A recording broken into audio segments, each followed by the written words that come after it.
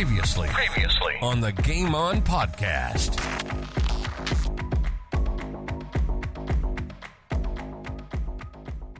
So you've got to be honest with people, and they got to trust you. And if they trust you, you got a decent chance to get the best out of them. And that's not what was happening at that stage. No. And then the administrative career, Collingwood, you nearly got up to in the grand final there, where ironically a goal umpiring call against Rocker probably cost Collingwood dearly there. So you're unlucky there, and then of course we'll get onto the Geelong side of it with Hales and that side of it. But yeah, great career in administration as well, Barmy. Go through some, starting off at Collingwood and all that sort of things. Yeah, well, the Collingwood at the time was fantastic, and we were a bit stiff. We did lose a couple of grand finals and against the AFL team because the AFL looked after Brisbane in those days. But that was just the way it was. But we were a little bit stiff, but we were pretty competitive and very strong. And I think I had a reasonable influence there, and I really kind of enjoyed my Collingwood time. But I'd sort of come to the end of it in the end, and I was lucky enough to get to Geelong, who were fantastic. They're wonderful culture.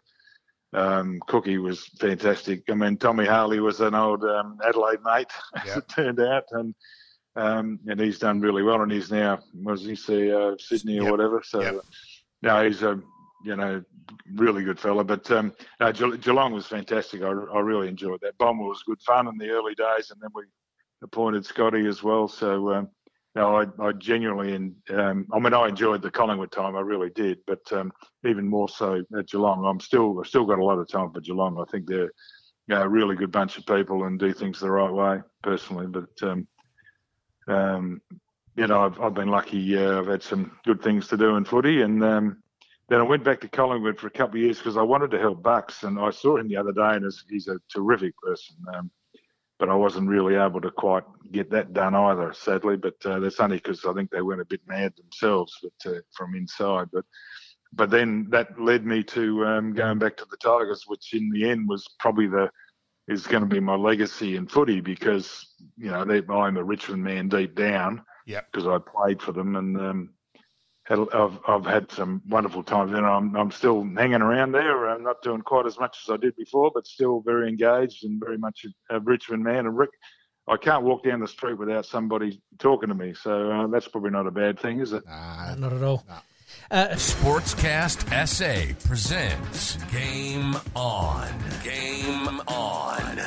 South Australians' destination for everything sports. Local, national, and international sports. AFL football, soccer, basketball, golf, baseball, tennis, cricket, and any other sports played in this wide world. And we're going to have a blast doing it.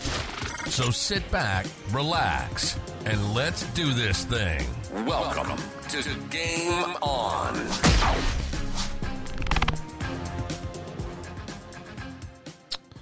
Welcome to Game On. My name's Pete, once again joined by Malcolm, and we did miss last week's episode. I was a little bit under the weather, and it was grand final week, and it would be remiss if I didn't play this.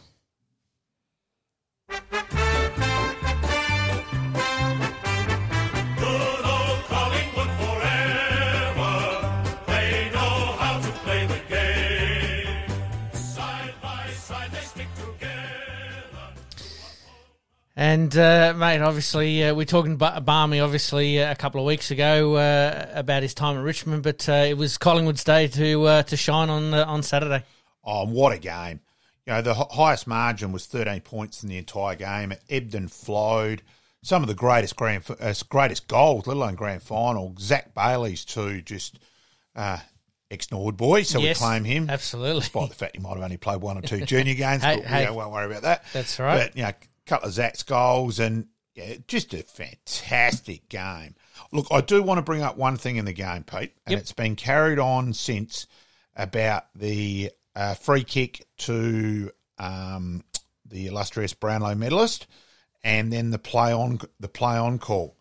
In that, from Lachie Neale, and that when Zach Bailey grabbed the ball and kicked it, I want to really emphasise the umpire got that correct. Mm-hmm. As an umpire, that's the instructions. And don't believe me, it's gone amongst the umpiring fraternity. Sure. and Colin Rouston really didn't muck around. That's the correct call. Initially, I thought the umpire might have been a bit out of position, but I think if you do actually look at it in its totality, you're right. It's written, if the player decides to take the advantage, it's play on. Bailey kicked the ball. Now, if you want to change it and argue, well, hang on, he didn't hear and all that, that's fine to give the umpire a bit more leeway. That's okay. But don't, at the moment, say the umpire made a mistake because he didn't. The umpire, under the current instructions, and I want to really emphasise that, nailed it. Absolutely. He's 100% correct, and that's a pretty important difference. So we'll take it a little bit of a step back and we'll have a quick just preview of the prelims, which generally are the ones that you go, you know what, they're absolute belters, classic games. Melbourne and Carlton played out an absolute beauty, and that last 30, 40 seconds from Carlton, switching the play, taking it on at all risks. You thought when Lever marked at half back there that it was just going to happen for Melbourne. And to Carlton's credit, they certainly they did the job against Melbourne. And then Port Adelaide threatened all year against. I think injuries caught up. Yeah, and sort of were in the right place at the right time at times. And on this occasion against GWS, they were in the wrong place at the wrong time with some injuries that, you're right, had caught up with them a little bit. We did talk previously about some underdone players and some players that weren't quite hitting their straps at the right time, and that's what cost them really at the end of the day. You can make a case that they should have had a look at a few other players during the minor round, and then Hinkley virtually, in the end, well, geez, we've got to play with what we've got. You know, Dixon vastly underdone, obviously. Yep. And that... Look, Finlayson, massive best wishes to him. Bugger football. Football's irrelevant. Absolutely. For what he's going through, and you can understand where his form had fallen off. And you can still say he should have played probably instead of Dixon still. Yes. So, yeah, look, they didn't nail it, Port. Pretty amazed and disappointed at the decision personally on Nathan Bassett. Absolutely. We'll talk about that one a little bit later. And then GWS throw the absolute kitchen sink at Collingwood in the prelim.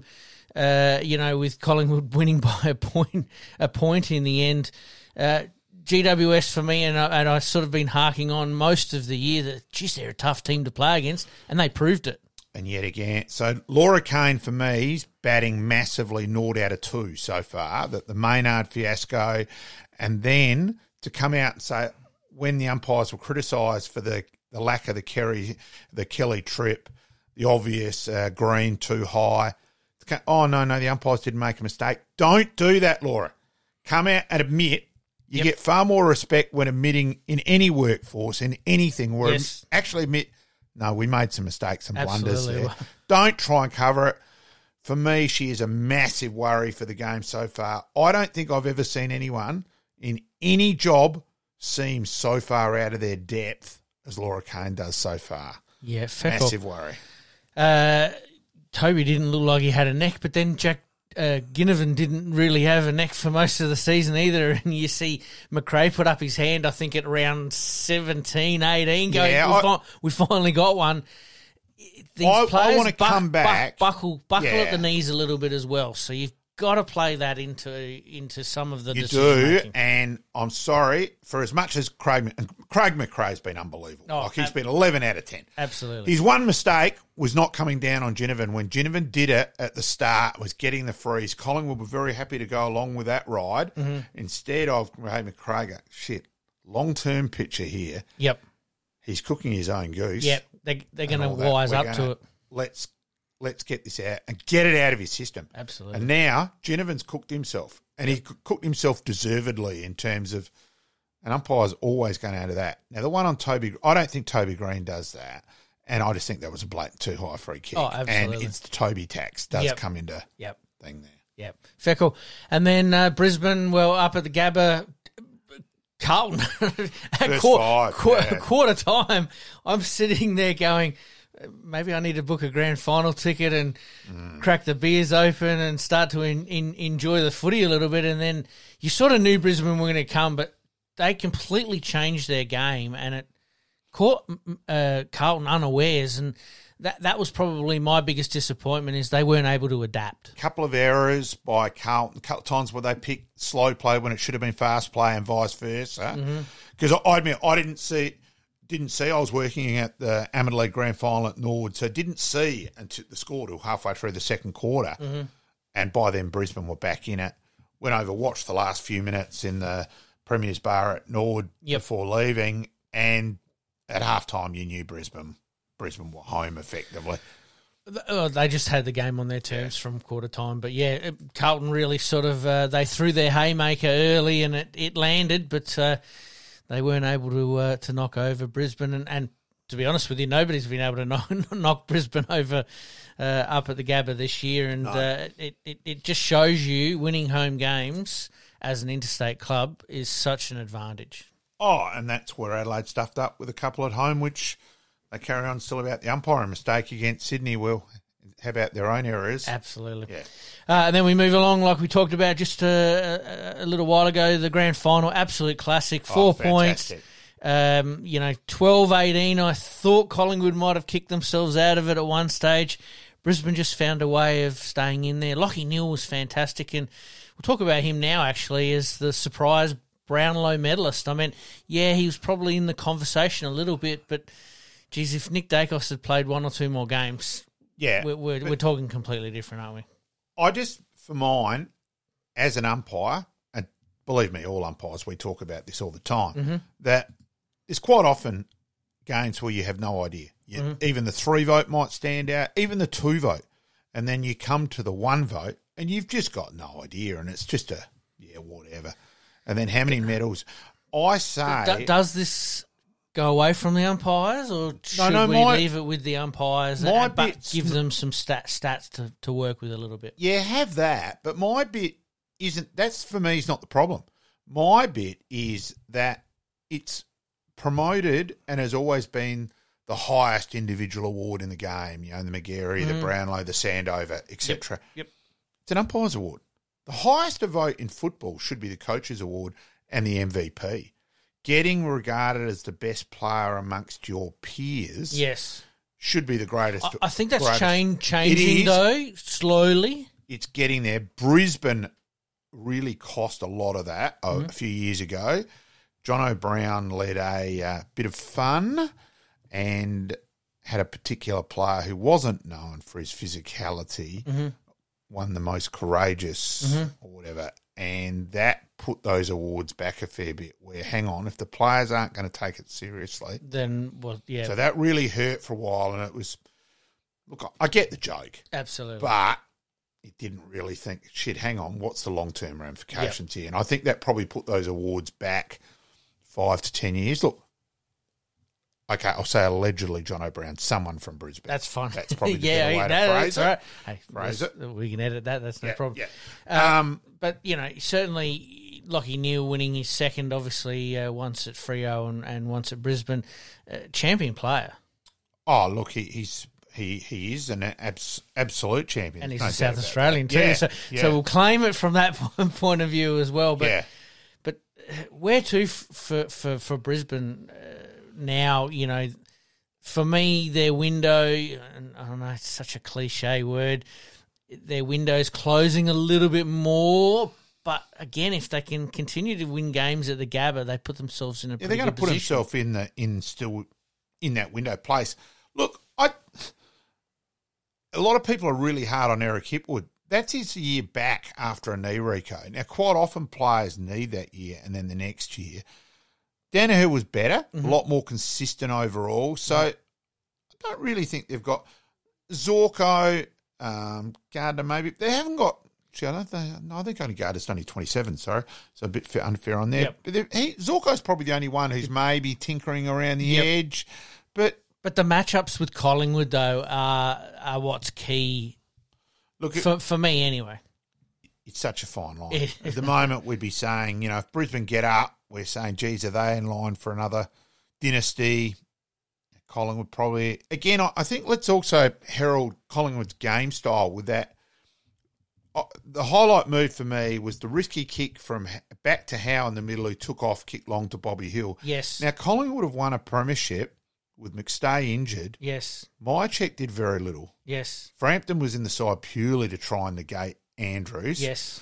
And a like for McStay. But did nothing Yes. offensively. In fact, he had an absolute stinker offensively. Yep.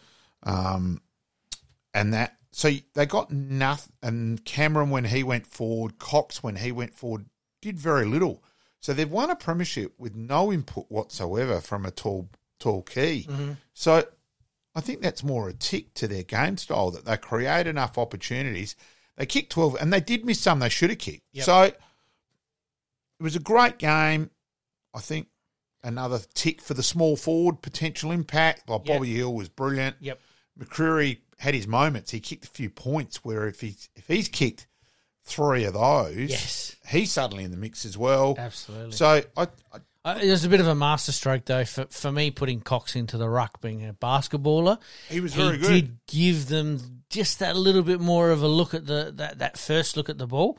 And I was sitting with a mate of mine who's at Mad Sydney, and he's talking about Grundy. We want Grundy because of that tack. Yeah, ruckman. look, and I said Collingwood are probably going to win this game on the basis that they've moved him from being a forward experiment into a more natural role of tapping a ball. And that ruck tap he got after Cameron had kicked the goal to hit the front. And then, yes, it was brilliant by Dacos, the handball to De Goey, but it did start from Cox's tap. Exactly right. Yeah. Natural basketballer knows how to tap Probably the ball. suits that role. Yep. So Collingwood were able to adapt on the run all year. They've done it now for the last 2 years, where they've played in some unbelievably tight games and always seem to come out on top. Big tick for McRae. And just the culture that seems to have changed at Collingwood. On a massive thing, like Noble was an amazing mission after 83 consecutive. But how good was Markov in those couple of finals? So he's gone from obscurity, gets invited down to Collingwood pre-season. No, we're not going to have you. Just in case. Goes to have a run. Goes to trains at Carlton. Then there's another injury back at Collingwood, so he's back at Collingwood. Gets in there and has his best year. And now he's a premiership Incredible. player. Unbelievable. All I can say is congratulations to Collingwood, and let the silly season begin, and we'll talk about that one a little bit later as well. All right, let's move on to the SNFL. We're from Tigerland, a fighting fury, we're from Tigerland. In any weather you will see us with a grin, risking head and skin if we're behind the net. And obviously Glenelg taking out this year's premiership, and right from the get-go, most impressive team, ball movement-wise, that I've seen for the last couple of years. Sitting with Raph Sturck and Paddy Graham, some couple of Pembroke mates, and Raph went, righto, come on, let's Con Rulebook, give us your tip. Margin and Jacko medalist. Yes. And I've gone Glenelg 24 points and Luke Hosey. Yes. I did say Luke Hosey as he kicked his first goal. I will Yes. say it was there that we did it a couple of minutes in. Yep. He just looked like he was going to have a day out no matter what. That was the thing. He's a real confidence Yep. player, and as soon as he snapped that first one, Yep. I said, hey, Hosey's on. Yes. And yeah, I wish I'd done that before the game with the tab. We might be in Bali doing this, mate. Maybe. You're right. First goal, even the first couple of minutes, you could just see Glenelg's attack on the ball and their positioning, a little bit like what Norwood was last year. Their positioning was very, very good when it came to shutting a lot of forward movement down, and Glenelg just seemed to be able to take that to a whole new level right from the get-go. And Sturt hit the post a couple of times early, McFadden with a left foot snap. And look, for mine, Glenelg were just workmanlike. It was a little bit like, say, Norwood in 12 against Westies. Just did enough what they had to do to win the game. Yep. I always thought Glenelg had the game totally under control. Even when Sturt kicked those couple of goals few goals in a row in the third quarter. And by that stage, I was with Tim Jackson and a couple of Sturt boys, were coming back, and Glenelg has still got this under control. Little bit like Collingwood, a little bit, that they sort of seem to have the game in control, but Sturt was sort of hanging around the mark a little bit. But you're right. There's nothing more that I can say about Glenelg at the moment than their professionalism. New coach for the first time. coming in very, very late to the year. Structure seems very, very sound. Some very, very good players. Just, like you said, workmanlike. I don't know where to go from here. Let's just applaud them. That's the beauty about it. Reserves premiers as well in what was a great game. That was actually, being honest, a better game than the league game. Mm-hmm. Better contest anyway. Yep. So that, and their juniors, yes, they're going to lose some who will be drafted and that, but they've got, from having commentated Glen Elgin, seeing their 18s and 16s, they've got 3 or 4 who will be good league footballers for Glenelg Football Club. Absolutely, and once again, we congratulate Glenelg on the 2023 premiership, and I'm assuming that there's probably still a few of the boys that are celebrating. The chimney unveiling would have happened Monday or Tuesday as per usual, and usually kicks on for a few days. I was actually speaking with a Glenelg supporter last night, and let's just say that they were still doing some autographs and still down at the base. So congratulations to the Glenelg Football Club. All right, we move on to the AFLW, mate. No, on Glenelg, if I didn't mention Richard Douglas and Sam Balderstone, I might have been I did actually see a bit Dougie of trouble there. Cool. So yes, fair call. All right, we'll move on to the AFLW. Adelaide once again starting to assert a little bit of dominance once again, sitting second on the table at the moment. With a record win against GWS the week before. Obviously, we're playing a little bit of catch-up here. But then another win, obviously, over the Suns by 32 points. Yeah, I went along on Sunday. Look, I've got to be honest, didn't think the standard was quite as good. I thought there were a lot of drop marks. I did ask Matty Clark and a couple of players afterwards, was it windy down lower sort of thing? And a girl said, yeah, it was a bit. But, yeah, I didn't think it was quite as good as it has been.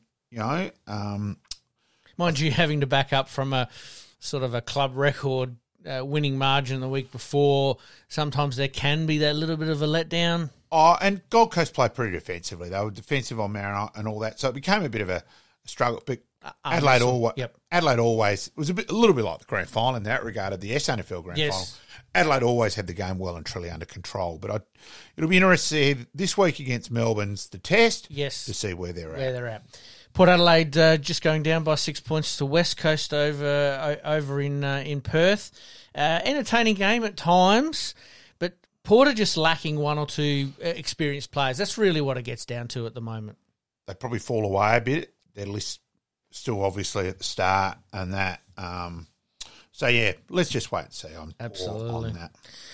And then we move on, as you mentioned, round 6, Melbourne v Adelaide, 1v2. This one's going to be an absolute belter.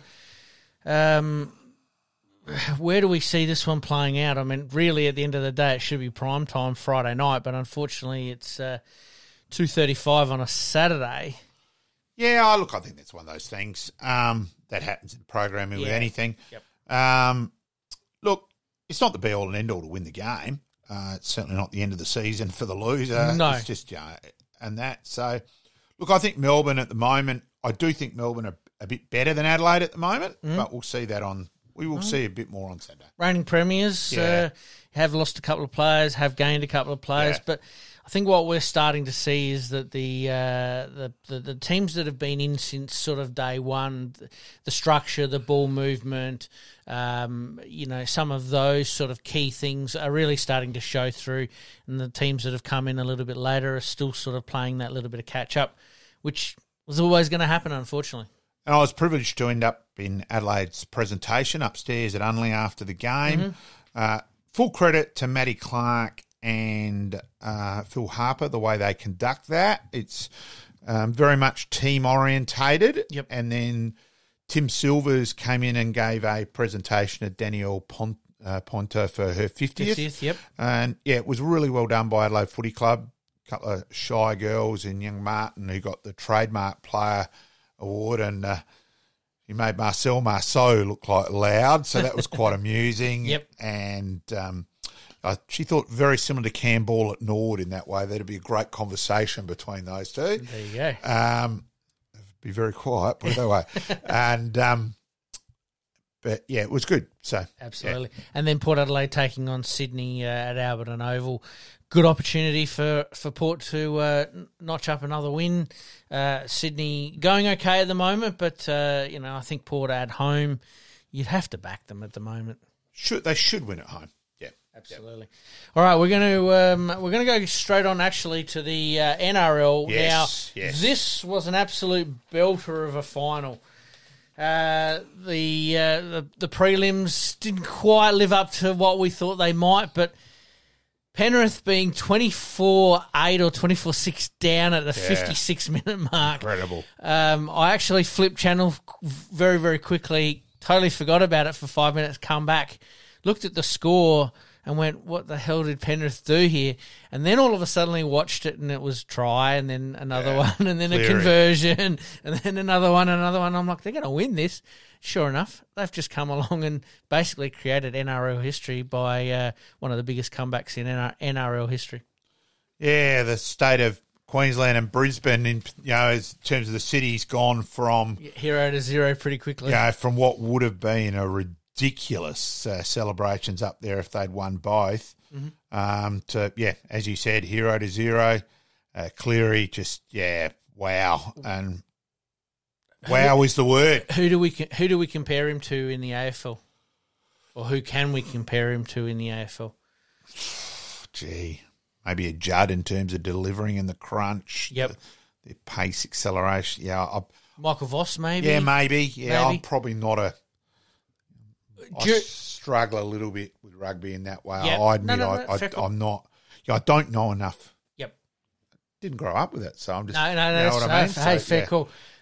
Poor old Forex Gold would have been absolutely making squillions, but unfortunately not making as much as they would have hoped to. But congratulations also go to the Gold Coast Suns for winning the VFL Premiership, which we should have mentioned just a touch earlier. But good for them to get a win on the board. And I think it opens the door a little bit to potentially AFL reserves, but we'll talk about that one a little bit later. But wow, congratulations to the Penrith Panthers creating history. 3 in a row, biggest comeback in grand final history. There's not much more you can say. One of the best players going around and still going around. Who knows, they might go 4 in a row. I think probably the best way to describe it is the 2 grand finals, 2 all-time classics. That's probably... What a weekend for sport, really, at the end of the day. All right, we're going to take a quick break. When we come back, we've got Tony Simons from the Glenelg and Hawthorn football clubs coming up as part of our Past Players, Past Legends segment. And, of course, we were going to have Tony last week, and all that was obviously a bit of a highlight with Glenelg going top as well. So Absolutely, so we'll follow up on that, and I'm sure he's going to let us know all about it. You're listening to the Game On Podcast. We'll be right back after this short break.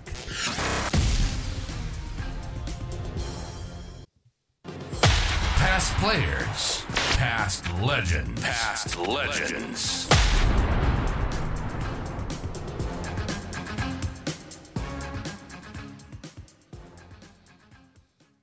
Today we're privileged to have Tony Simons on the line. Simo at Glenelg, 81 to 86, 88 to 92, 225 games, 230 goals, dual premiership player in 85 and 86. And, of course, with Glenelg winning the flag, it was appropriate to have a Glenelg person with us, and it was meant to be the last week, but Pete was crook.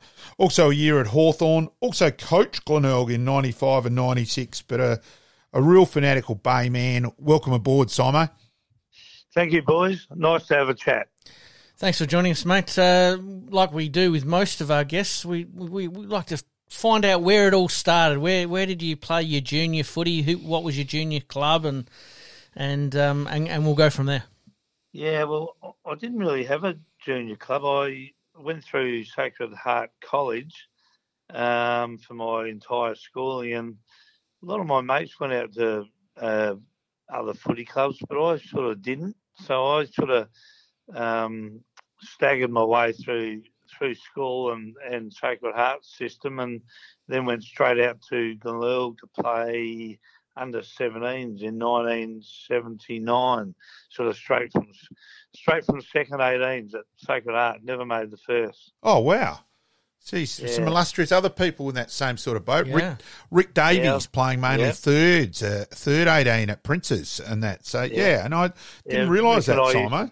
We used to talk about that, Rick and I, when we were comparing our failures at Hawthorn. We often joked about him playing second or third 18, and I think it was PAC, I think he was. Yes. But me at Sacred Heart, so just couldn't crack it. I was pretty small in those days, and to be fair, I think the bloke who was coached in the first 18 in those days, brother Des Tuck, who was a ripper, was more concerned about my light frame really than playing me. So in a way, they might have done me a favour. Who knows?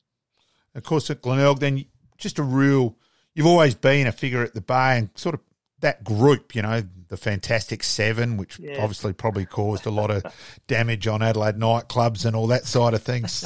Simo. Well, it nearly didn't happen. I remember playing under 17s when I had just turned 17, so that was early 1979, and I was struggling to get a game. I'd sort of be on the bench, and Johnny Gordon, who just died recently, so he was an old South Adelaide man, was a ripper as well. And we got through to about June, and we only had 18 blokes fit. So I thought, well, I'm finally going to get started in the 18. They brought 2 blokes back who they'd sacked in February and put one of them into the side ahead of me. So I'm sort of sitting there before the game at Glenelg in tears thinking, this is it, I've had enough, I'm going. And fortunately I stayed, and bloke did a hammy, and I think late in the first quarter, early in the second quarter, bloke called Dave Conway, and I got on and played pretty well, I think more out of anger, and sort of held my spot for the rest of the year in under 17s, and then progressed on to under 19s the following year. So it got a bit tight at one stage about whether I'd ever survive there, coming off a average career at Sacred Heart as well. But things started to turn. I got a bit more confidence, and a year or so after that, I was playing seniors, which was great. And then that group sort of really you stuck together. That real group's been very tight, and it really still now.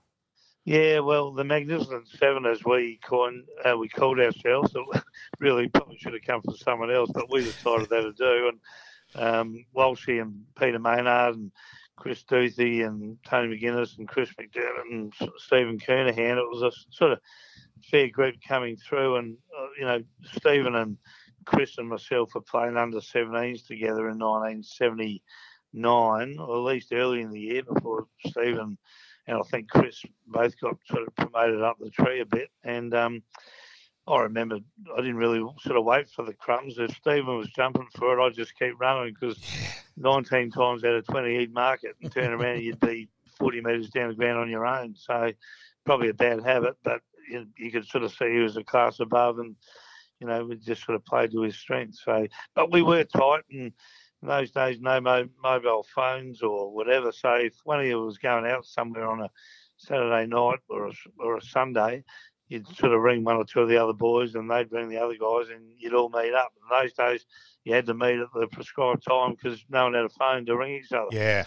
So, we were very, very tight, and still very close, a lot of us today, for sure. Well, so with that, I'm 1 year different with you, but with my birth date, same with you being February, with me being January, I ended up sort of with that older group in front of me.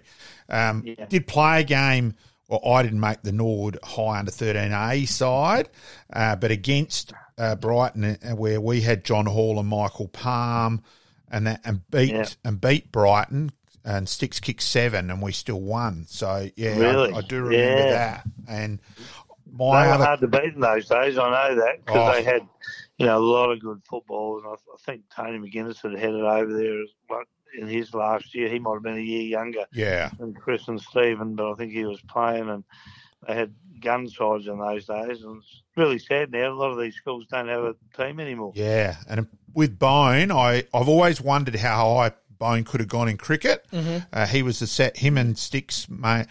Sticks was just tall, as we know, right back then. He was actually bowled off the wrong foot. He was unorthodox as a cricketer, where Bone was a gun keeper. And I actually filled in at a state primary school game, Pete, has made up the numbers, and Bone ran me out without facing a ball. So I've always had that with Bone ever since. But I reckon I'm a mile in front of the beers I've got out of that over the years, because I certainly wouldn't have made any runs anyway. So, yeah. Yes. We used to play a lot of backyard cricket at the Kernahan House in Wilton Avenue there, and he was hard to face, Stephen. It was like facing a windmill, and he's bowling off the wrong foot, and he was quick and all that. So that was sort of a bit nasty back in the day. Oh, I can imagine it would have always been competitive. Yes. Yeah, so, yeah. Go through to, so your league debut in 81. Simon, go through that, mate. Yeah, well, Steve Highwood was our seconds coach in those days, and we all loved the ace. And he came up to me a couple of weeks before that, sort of early June, said, there's a state game in a few weeks, we'll have a few out, and you'll be playing league football. And I'd never considered it at that stage, sort of early 1981. And anyway, John Halbert was very good to a lot of us kids in those days, and I had reasonable skills, and coming from where he had it stirred, he sort of liked that. So I think we had 6 or 7 guys on the state side: Ralph Sewell, Paul Weston, Cornsey, Carey, Jimmy LaHoo, Keith Coleman, all those blokes. And so I got picked, and we played Woodville at Woodville. I stood the great Ian Detman, and he was my first opponent. Jeez, a couple of lunatics there. Who's who? Yeah, he was a nasty piece of work. Looking back, good no, man. he wasn't. He was Good man, Ditto, yep. These days.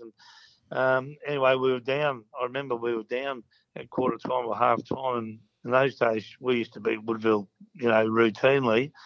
But we got back and we beat them by 3 or 4 goals, I think. And then all the guys came back the following week from the state side, and I held my spot, which was just about a bigger thrill, really. Yeah, it's fair. We played Sturt at Footy Park, and all those guys came back in the side, so I got a chance to play with all those guys, which was, just marvellous looking back now as a young 19-year-old kid, and probably 58 kilos, and I'm playing with Corns and Weston and Carey, and I think Ralph Sewell was one of them as well at the time. They sent me a telegram. I remember they sent me a telegram from my first game from Perth, all those boys, so that was nice. And then, unfortunately, my third game, I was only 19, and we had dinner at home the night before the game, and my brothers and I used to play a lot of backyard footy, even in the dark. And I went out and got tangled up with the clothesline, playing 2-on-2 with my brothers, and landed flat on my bum, and I did my groin pretty badly, and I could hardly walk the next day, and I had to play. We played South and Adelaide Oval. I wasn't going to tell Jack Halbert what I'd done, so I played, and I only got put on the last 3 or 4 minutes of the game.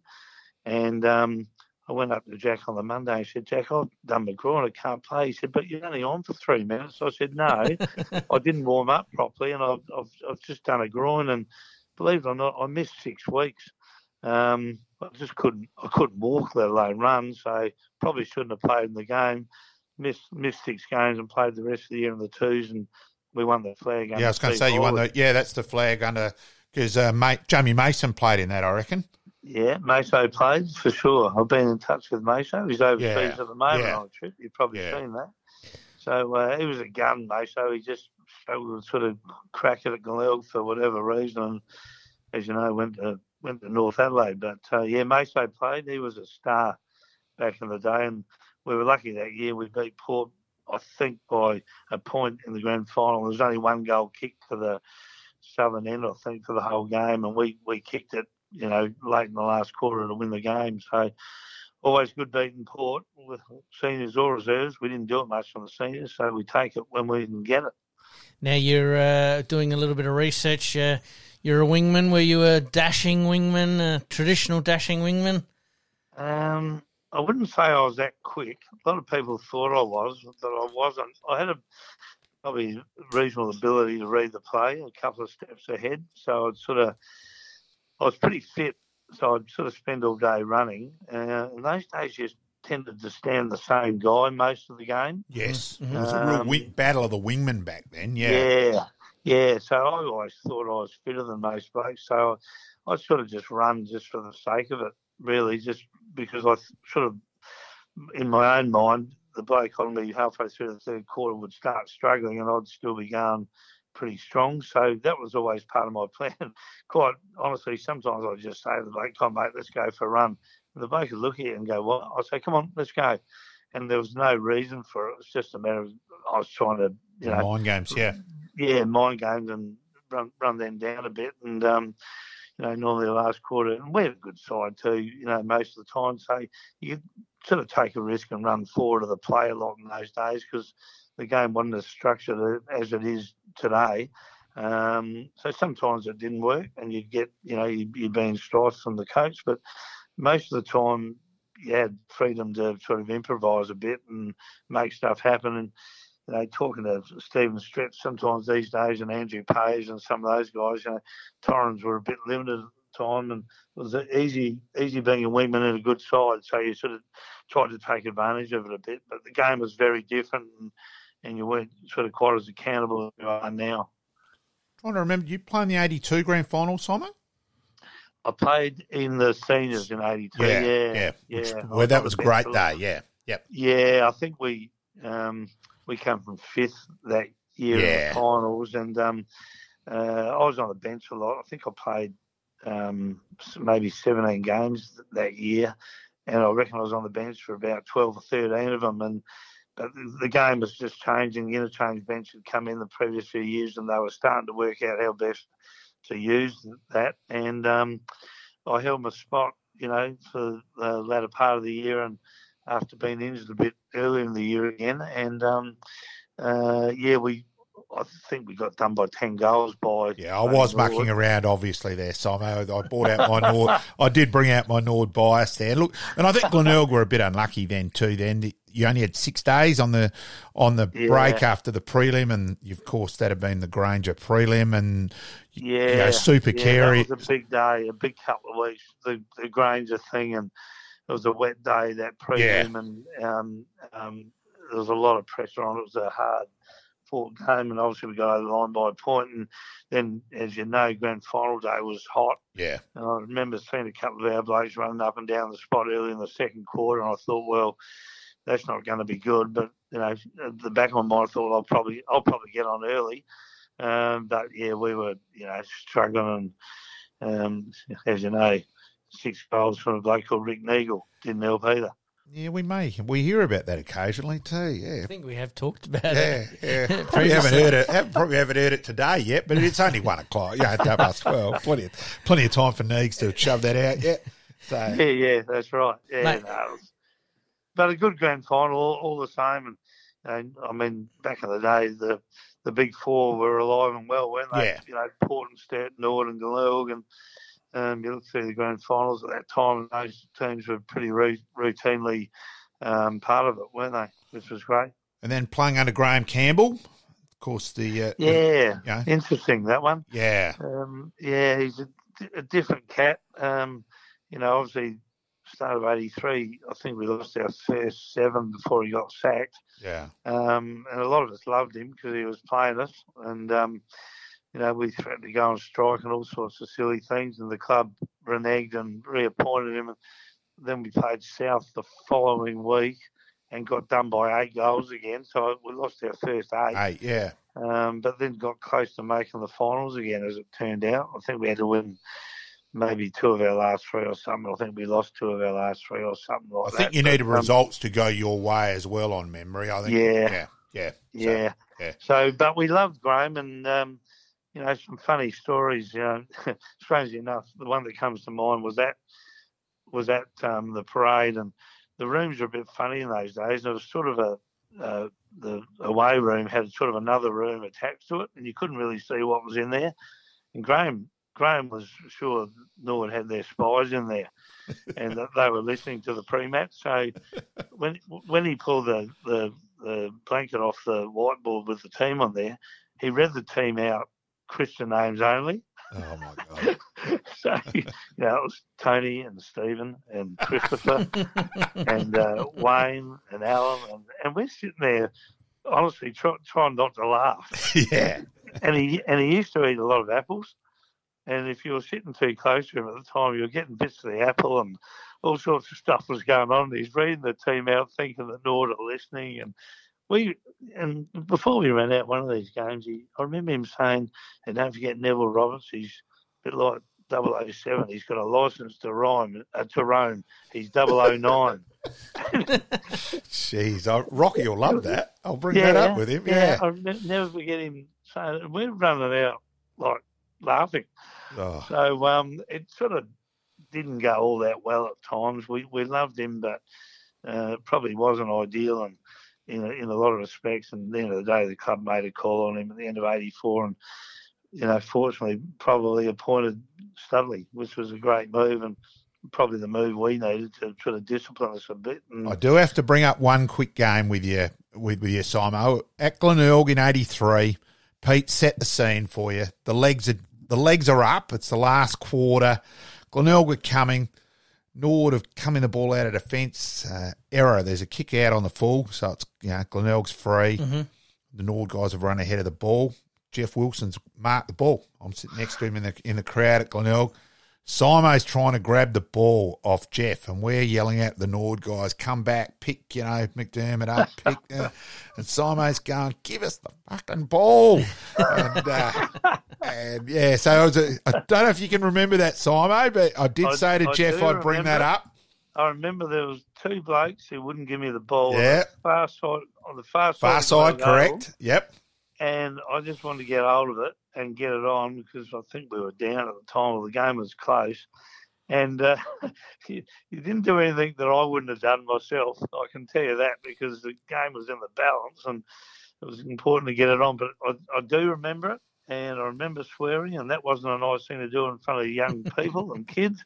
But you had to do what you had to do. Oh, it was a bit of fun. It showed the tribal warfare. Exactly. You boys were truly the 19th man on that occasion. Oh, we were directing traffic, holding onto the ball. Yeah, Chavo, get back there. Don't worry, it was full on. Yeah, absolutely. Yep. I love all that stuff. It was, in a different world, and no one got offended. And, it was just part of the game, really. And you walked it off afterwards, and you moved on. So better days, really, boys. What were some of the crowds like back then? Because we sort of sensational. We forget about it these days because we don't see how some of the grounds were full to capacity at stages. But what was it like playing in front of a home crowd at Glenelg there with a packed stadium? I used to just really love it. Like, you'd wake up Saturday mornings, you were playing footy, which is what you sort of lived for in those days. You'd get there early to watch the reserves play and get yourself prepared. You had a routine. There was always a lot of people around, and it sort of you felt bigger than Texas running out onto the ground. And you'd play games at Footy Park, minor round games, and there'd be 17, 18, 20,000 people there. And it was just incredible. You go back to the club, and the club would be chock-a-block full with people. And it was just hard to explain. A bit like playing AFL footy these days in Adelaide for Port or the Crows, where everyone knew you or knows you, and you got sort of looked after. It was a bit like that, not to the same degree, of course, but there was a lot of benefits. Everyone seemed to know you. If you went to buy a pasty or a sandwich, people would talk football with you. And, one of the guys who owned one of the snack bars around from where I worked in the bank at Brighton there, he was a mad Nord man. And he's a good man, yep. Yeah, he was a good man. and you'd sort of think after the game, you'd be in the showers after the game, slumped on the ground because you'd lost thinking about the week ahead. And you felt like you couldn't even go to the snack bar to get your lunch because you couldn't put up with the grief you're going to get from this guy. And it was just everywhere. Yeah. Adelaide was consumed by it, and I really, really loved it. But Simon, I think let's go. Those days it was very much we'd all quite often everyone would run into each other at Sam's on the Saturday night, and if we didn't see it at Sam's on the Saturday night, you'd be at the Bay Disco on the Sunday night. Yep. And then exactly. and then Lenny. So anything would have happened amongst the players, it was all sorted out by Sunday night, and that was over and done with. And well, 90% of the blokes you'd meet, as you know, would be great blokes, and we're all a bit different on the ground, and all had our nuances, I suppose. And some people, more physical than others, and some people are smart with their mouth and whatever. But 9 times out of 10, you'd meet those blokes and take it home and have a quick drink, and one drink might turn into more. And next thing you know, there'd be 30 blokes from 4 or 5 different footy clubs in the back corner at Glenelg having a laugh on a Sunday night and thinking, should better get out of here, got to go to work tomorrow and train tomorrow night. So, and it didn't matter if you were a player or a supporter, like obviously I'd known, just purely you Glenelg guys, because I'd known Bone and Sticks through cricket at 12, so I'd come over and say hello, and it was, everyone knew each other. It was, no, of course. It was the great days. We had some massive nights there over the years, and the odd night where someone from the club would ring Cornsey at midnight on a Sunday night and say, you better get down to the club and get those boys out of there, because I think Harry had told the security guards they weren't allowed to touch us back in the days, and we sort of knew that, and probably a bit arrogant about it. But when we saw Graham walk in at 11:15, 12 on a Sunday night, we knew it was time to go. Fair call. Mate, before we move on, I'm sure Malcolm's itching to start asking you about your AFL, but you didn't mind 85 and 86. 85, 86. Yes. But you didn't mind a sausage roll. 230 goals in 225 games. That's very, very good effort, mate. Well, I didn't believe in passing it once you run an inside 50. I just couldn't see any sense in that whatsoever. And I actually tell a funny story. John Seabohm was playing full forward for Glenelg one day at Footy Park, and I'd known Steve since he'd come down to Glenelg in the late mid-70s with Mike Armfield, who was my cousin. And Steve's was playing full forward, and I was running along the boundary line at the northern end on my left foot. And in those days, you didn't have to centre it. You just about to have a shot all the time. And I've kicked a left foot check sider on the run, and somehow or other it went through. And everyone's running around, and we didn't high five in those days. It was just a pat on the arse and well done, and all the rest of the blokes saying great kick. And Steve's walked out from full forward and said, "Yeah, well, I didn't need bloody lead because I knew you wouldn't pass the bastard anyway." So he was my favourite grumpiest teammate. He was right. I wasn't going to pass it, and he just let me know in an understated manner, but different area. You could get away with it. Bloody good player too, John Seabohm. Very quietly efficient. He played 300 something games and came down as a full forward, but you always knew at centre half back he'd punch from behind if he marked it. He'd just start running wide, and on that left foot he'd kick it 55 metres to you and lace it out. So we were just so fortunate. We just had such a star-studded side in a lot of ways. So, I didn't mind getting on the end of it, boys, and having a shot for goal, that's for sure. So now the glory years of 85 and 86, and you the real North Glenelg era, really, of 85, 86, 87. Yeah. And, had Glenelg, you'd lost, obviously, a lot of finals, and, particularly grand finals and that. But, go through the glory times there, mate. Yeah, well, a lot of the boys, Stephen and Chris McDermott and Tony McGuinness, all played in the 81 losing grand final. And then we all played in 82 and lost. And sort of then I think Peter Carey, 83 we didn't make, 84 Peter Carey got suspended in the finals, I think, against Central. We lost those 2 games in a row from there. And at the prelim for attempting striking, which was crazy. And then the prelim final, at one stage, Glenelg I reckon you were 2 goals 14 at one stage in that prelim against Nord. So it was it was a bit of a crazy game that day as well. I remember looking at Peter Carey, who was on the bench sitting there, and he's looking at me in the last quarter like, do something. And I'm looking at him going, mate, I'm trying. I could just see him pleading to get us over the line. And of course, it didn't happen. So that really stung us a bit, and it probably hurt Graham Campbell more because it probably cost Graham Campbell a job. And you could argue whether that was right or wrong at the time. But 85, for some reason or other, don't remember being nervous. In those days, you drove yourself to the game and listened to your own music, and you had your car there. You weren't in a bus or anything. And I just remember rolling up. It was a nice warm day, thinking, we're going to win. I'm going to play well.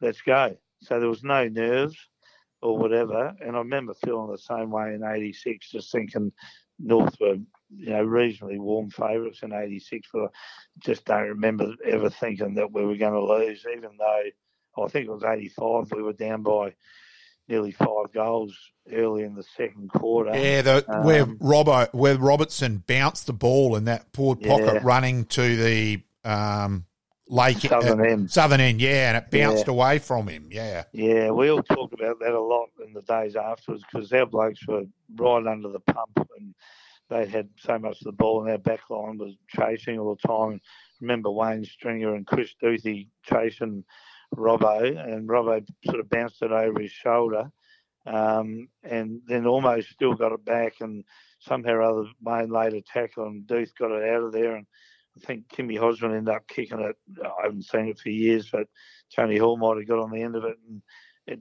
instead of us being 35 points down, I think we went down and kicked the goal. It was 23 points. So, and I do remember standing on the wing, on the grandstand wing, looking at it when we were 29 points down. I think David Tiller kicked the goal, and I looked down the forward line. I thought, well, Kernahan hasn't hardly had a touch yet. Stephen Copping hasn't had a touch yet. I remember thinking we'll still win. Okay. Which I don't know why, probably youthful exuberance back in the day, but I really remember thinking that. And I think we went in at half-time 2 goals up after being 5 goals down, the 10-minute mark or something. So and that was pretty much the ball game, and we kicked a goal early in the third quarter, which just made us all feel like, it's going to be our day. So there were two pretty fair targets to kick to, like Kernan. We know he's one of the all-time greats, but Copping, Inspector Gadget arms, which they seem to never stop, and he always marked the ball at the highest height. So he played tall. Right. He played tall. He was a very, very good player. And we had Adam Garton down there too. Yeah, I think Adam Garton might have kicked 4 in the grand final in '85, and he was probably getting the third best defender. Back in those days, which gave him a real chance. And, the Stringer boys sort of toughened us up a bit, and Scotty Salisbury and Big Wayne Henwood sort of run around grunting at people, and he was just a man mountain and good. I remember him ragdoll and Michael Redden, and Michael Redden was a champion bloke and a champion footballer and strong, but not half as strong as Wayne Henwood was. So we should have had an incredible team, and probably looking back to lose Kernahan and McGuinness at the end of that grand final, still win it the following year as underdogs was probably even a greater achievement in some respects. Happy days.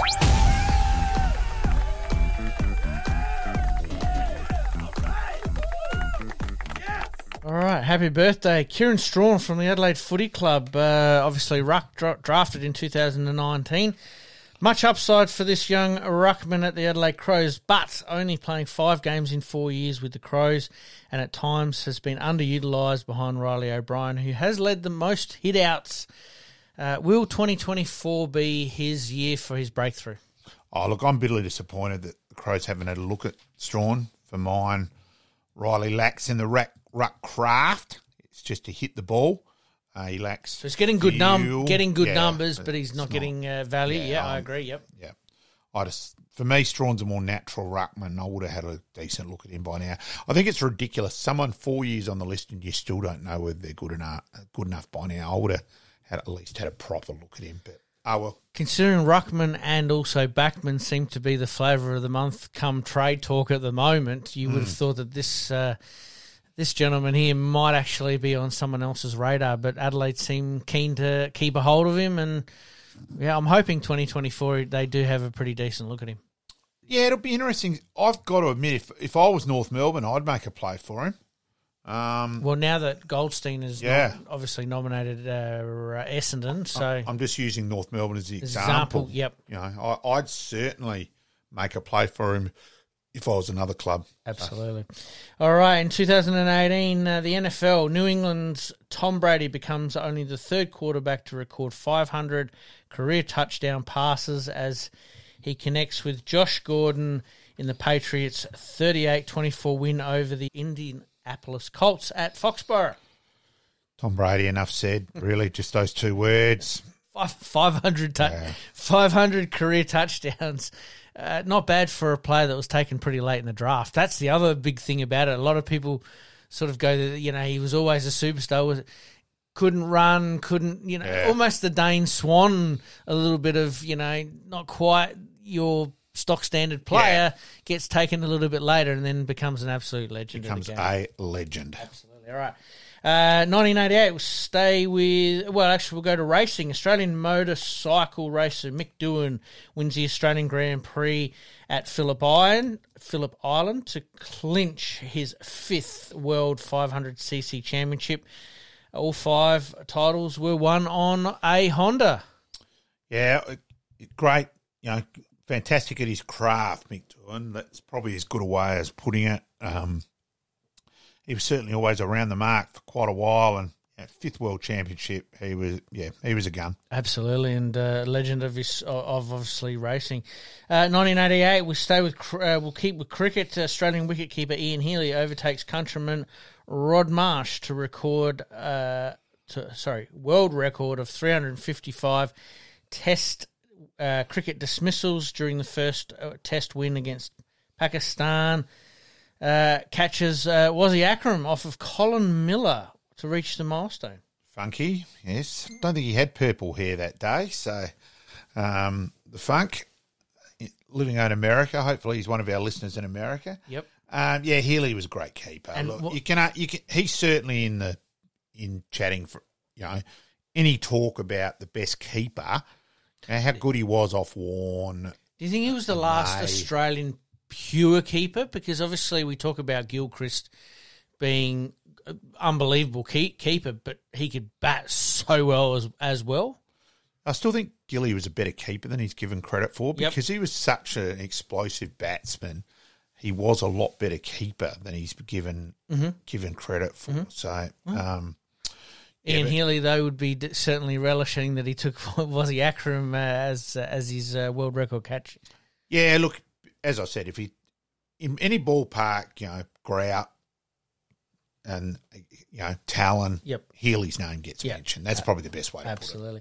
And to finish us off on the MLB, Cleveland win their last game under the Indians' name, beating the Texas Rangers 6-0. It was more the name change, wasn't it? It was. So obviously back in 2021, looking at a lot of things going on in the world, the Indians was classified as some sort of not racial, but disrespectful to the Indian culture. Changed the name and have since then, and maybe looking at changing it again as well. So we'll see how that one plays out. But good on them for winning their last game as the Indians 6-0. Yes. All right, let's get into the extra time big finish. Extra time big finish. All right, mate. Cricket talk. Where are we at with the cricket? The Redbacks obviously just starting yesterday at Karen Rolton Oval. Jake Lehman putting in a captain's performance, but I'm sure you're going to give us your thoughts on that one, mate. Yeah, I did go along yesterday. It's always the best day of the season as a Redback supporter. We're equal top at the start. But yeah, our batting was disappointing. For a young McGurk's dismissal before lunch, 10 minutes before lunch, caught it deep, long off Freeman, was a pretty average shot. Mm-hmm. We'd gone from none for 35. Kelvin Smith's again teased with a 20. Yes. Henry Hunt gets out. Drew failed and McSweeney failed. So we came 4 for 50 odd pretty quick. Yep. And so you're always playing catch up from there. And then Lehman and Malenti got in a partnership. Malenti hit him beautifully. Mm-hmm. Jeez, he is a clean hitter. Mm-hmm. 70 odd, but yet again he didn't convert into 100. I did say he was unlucky to him later on, and he said, "No, he hit it straight to him." I said, "No, who caught you? You were unlucky." Yep. In Freeman from Sydney. Look, he's probably as good a catch for cricket ball as Billy Frampton was marking on Saturday. So I do reckon he was a bit unlucky, but it wasn't a great shot. Yep. And again, look, 300 at Carlton isn't a big score. No. It's a grease lightning outfield. Yes. Currently Tasmania 1 for 156. What Jake Weatherall got a stinker of a decision yesterday too. Yep. I'm watching thinking he's got nowhere near that. Yep. And did ask Wes Agar at fine leg. He replied on that affirmative. I did catch up with Jake, and Jake is going to come on the show at some stage. So it was great to catch up with Jake afterwards. I was probably with him for probably 20 minutes, half hour after he batted. So it was great to catch up with him. And that's the beauty about Karen Rolton. I suppose it's that little bit more intimate. What are we expecting today? It's a little bit cooler, a little bit, are we expecting the pitch to dance around a little bit, or are we thinking it's still pretty flat, being early in the season after the footy's obviously been on it most of the. They've tried. It's a drop in. It's a drop in that started at Karen Rolton. This is the first game of it. Gotcha. The consensus among the players late yesterday was at least there was more pace and bounce in it than what there had previously been at Karen Rolton. So they thought it was a bit better wicket, but for mine it looked like late in the day that this is going to be a belter. And Malenti dropped a hard caught and bowl, which would have had him 2 for 68 yesterday. Yep. And at the moment they're obviously cruising along. So I'm a bit of a fan of Jewel. I think his name... I'm surprised his name isn't being brought up as a potential replacement for Warner. I think he's right amongst it. Okay, fair call. Australian, the Australian women's team getting pipped at the post last night by a 1 or 2 runs with a ball or 2 to spare. Matthews had a bit of a night out, and I think they need to watch out for her in the next couple of games. Are we starting to see teams starting to catch up to Australia a little bit? I think a little bit, but also I think this girl is a gun. It was it was virtually 2 runs a ball, 130 out of 64. Yes, that was when I saw it as well. Yeah. And look, I think that's what you just got to remember, and that can be cricket, one player. Yep. And I think this girl was a very, very good player. Yep. So looking forward to seeing her over the next little bit, and obviously the Men's World Cup coming up as well, which we'll talk about as that progresses. Yeah, it was just 8 million warm-up games, and look, the warm-up game against Pakistan last night where Warner bowls 2 overs for 41 and retired. Yeah, they're Mickey Mouse games. Just get on with it. Fair call. All right, let's move on to the AFL trade talk. It's, like we said a bit earlier, a bit of a silly season at the moment. The one that jumps out for me at the moment is probably Ollie Wines. Seems to be a name that potentially could end up at Sydney. That surprised me when I sort of read that. I think they're stuck between a rock and a hard sea with Wines. They don't know what to do. They know inside mid is where he really must play, but they're going, but hang on, Rosie, Butters, Horne-Francis are our makings of our potential premiership winning midfield. So I don't think Port know what to do. Yep. And Wines end up, on a wing at times this year, which was it looked a bit lost. Yep. So I just don't know. I think they're stuck and don't know what to do. Yep.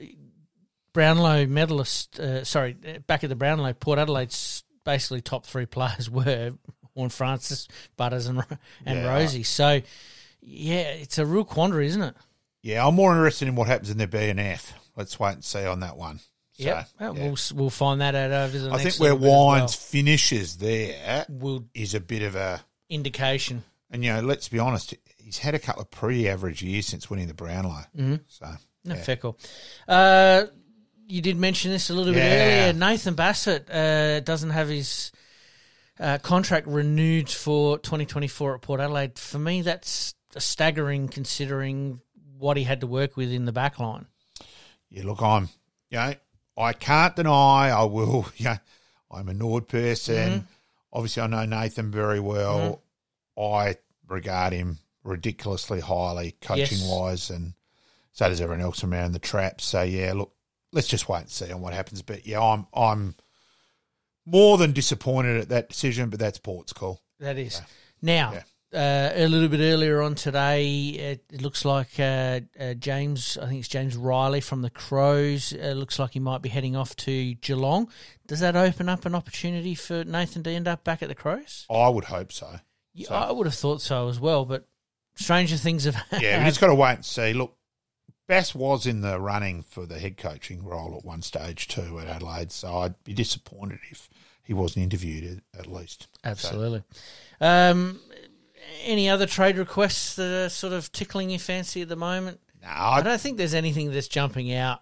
Look, the wah-wah about Oliver in the last couple of days, I take all that with a grain of salt, and I think people are jumping at shadows there. Mm-hmm. Look, I think there's probably a little bit of truth in it that he was upset with Melbourne with the hamstring. Melbourne were upset with him, believing he wasn't professional enough. So there could be a little bit of truth there, but I think there's a lot of scuttlebutt rumours behind the scenes. I think it's a load of crap. So I'm going to leave that at that because, Tom Doedee?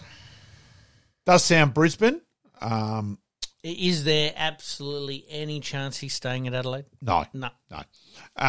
Look, and I don't blame Adelaide for that. Look, Doedee, let's also remember, he had a pretty lucrative long-term offer in front of him and through his manager as well.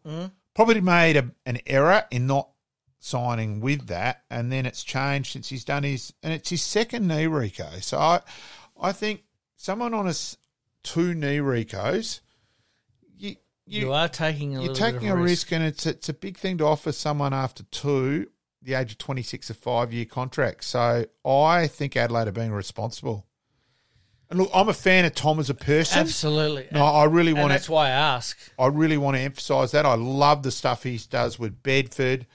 I've seen him with Alex with wheelchair footy. Alex, the superstar who tossed a coin at the SNFL Grand Final, and his mum just messaged me a minute ago, Sonia. So, and that. So Alex is a person I have huge regard, and I love seeing Tom with him. So that, in some ways, is my favourite Adelaide player for that sort of thing. But I don't blame Adelaide for him in that way. I think he was probably poorly advised. Yes. And it's, I think, it does look like Brisbane. So, yeah. Absolutely. We move on. Tennis Australia announced that they're going to start a day earlier than scheduled. They've listened to the players on the basis that usually the backlog of round one games takes them into the early hours of the morning for the first couple of days. Early hours of the morning's probably even been complimentary. Look, I have been at Melbourne Park at 4:15 in the morning watching a 5-set match. So I do get it. I would have fallen asleep by that stage, Pete. I've got to be honest. Fair enough. I do get it. I think it's smart. I think the men's and the women's tour is going to change quite a bit over the next few years, and it's almost going down the path of the LIV and the PGA type tour, where money is becoming such a big issue with it that they need to get together to make sure that they keep the status quo as it is. Maybe a few less tournaments, maybe a few more prize money tournaments, et cetera, et cetera. So, well, let's be honest, it's insane to be playing at 3-4 o'clock in the morning. So exactly right. Because you've also got to remember that winner starts at a mile behind the eight ball for the next round because of the body clock. Absolutely. So, rugby Australia, the Wallabies, mate. I really didn't want to put this one on the sheet, but I sort of had to. Where has this all gone wrong? Once the darling of Australian sport, now basically being knocked out in the group stage. Can't see Eddie surviving this one. Look, who knows? It's they're certainly almost back to really square one and strip it back and try and work out a strategy from there, because at the moment, it's not good. It isn't. I totally agree with you. All right, mate, to finish us off, the good, the bad, the ugly for the week, mate. What's your good? Oh, I think the two grand finals. Yeah. That's probably it in a nutshell. Yep. Just incredible. Look, there were so many things. The Collingwood, the Dacos family, Moore presenting it to his son. It was McRae announcing these wife's had a baby that morning. Like, geez, could they do anything else right? You know, Selwood last year. Yes. They're making this nice and hard for us blokes. Yep. So, yeah, I just think that was the ultimate. Look, the bad, I'm going to go for Laura Kane for the week before, foot in the mouth disease again. Mm-hmm. Yeah.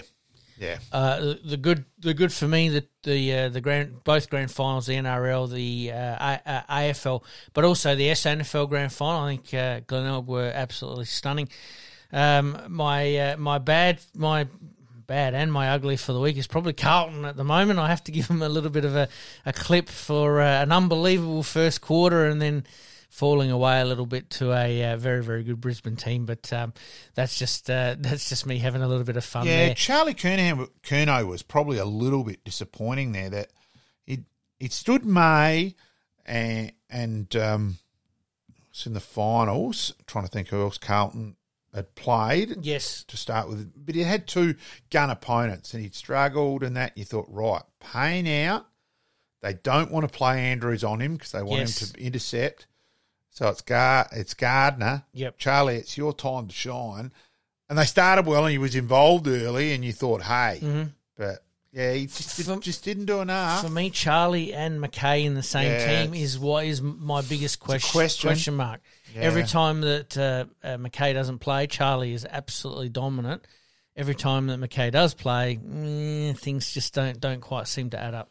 Yeah, which is weird because you would have thought, two tools, another opponent there. We can get a better matchup, work it there. Maybe they can learn from Collingwood's ball movement and structures. Mm-hmm. So yeah, are you interested? Just a bit of a side note, going back to our trade details, especially with Adelaide. Are you interested? I'm quite very interested that Adelaide seem to be looking at a lot of forwards at the moment when their deficiencies are obviously a midfielder and defenders. Yeah, I think the one on Burgess, the interesting bit is he actually played down back when he was at Westies. So I wouldn't be surprised if there's chance for him to come to play down back. Just because he stopped the VFL goal kicking the last couple of years, if I'm saying, hey, young fella, you come with us, we're going to give you a decent look at you down back. Mm-hmm. Hopefully that's what it is for me. That could be where it starts. Yeah, let's wait and see. All right, mate, another huge episode. We thank Tony Simons for his time today, obviously talking about the Glenelg and Glenelg Premiership. And as per usual, mate, we promise to do better next week. Thanks, mate. Thank you. In this crazy world we live in, we all need the distraction. Enjoying the show? Like, rate, and subscribe. Hook up and connect with us on social media at Sportscast SA. We'll see you next time on Game On.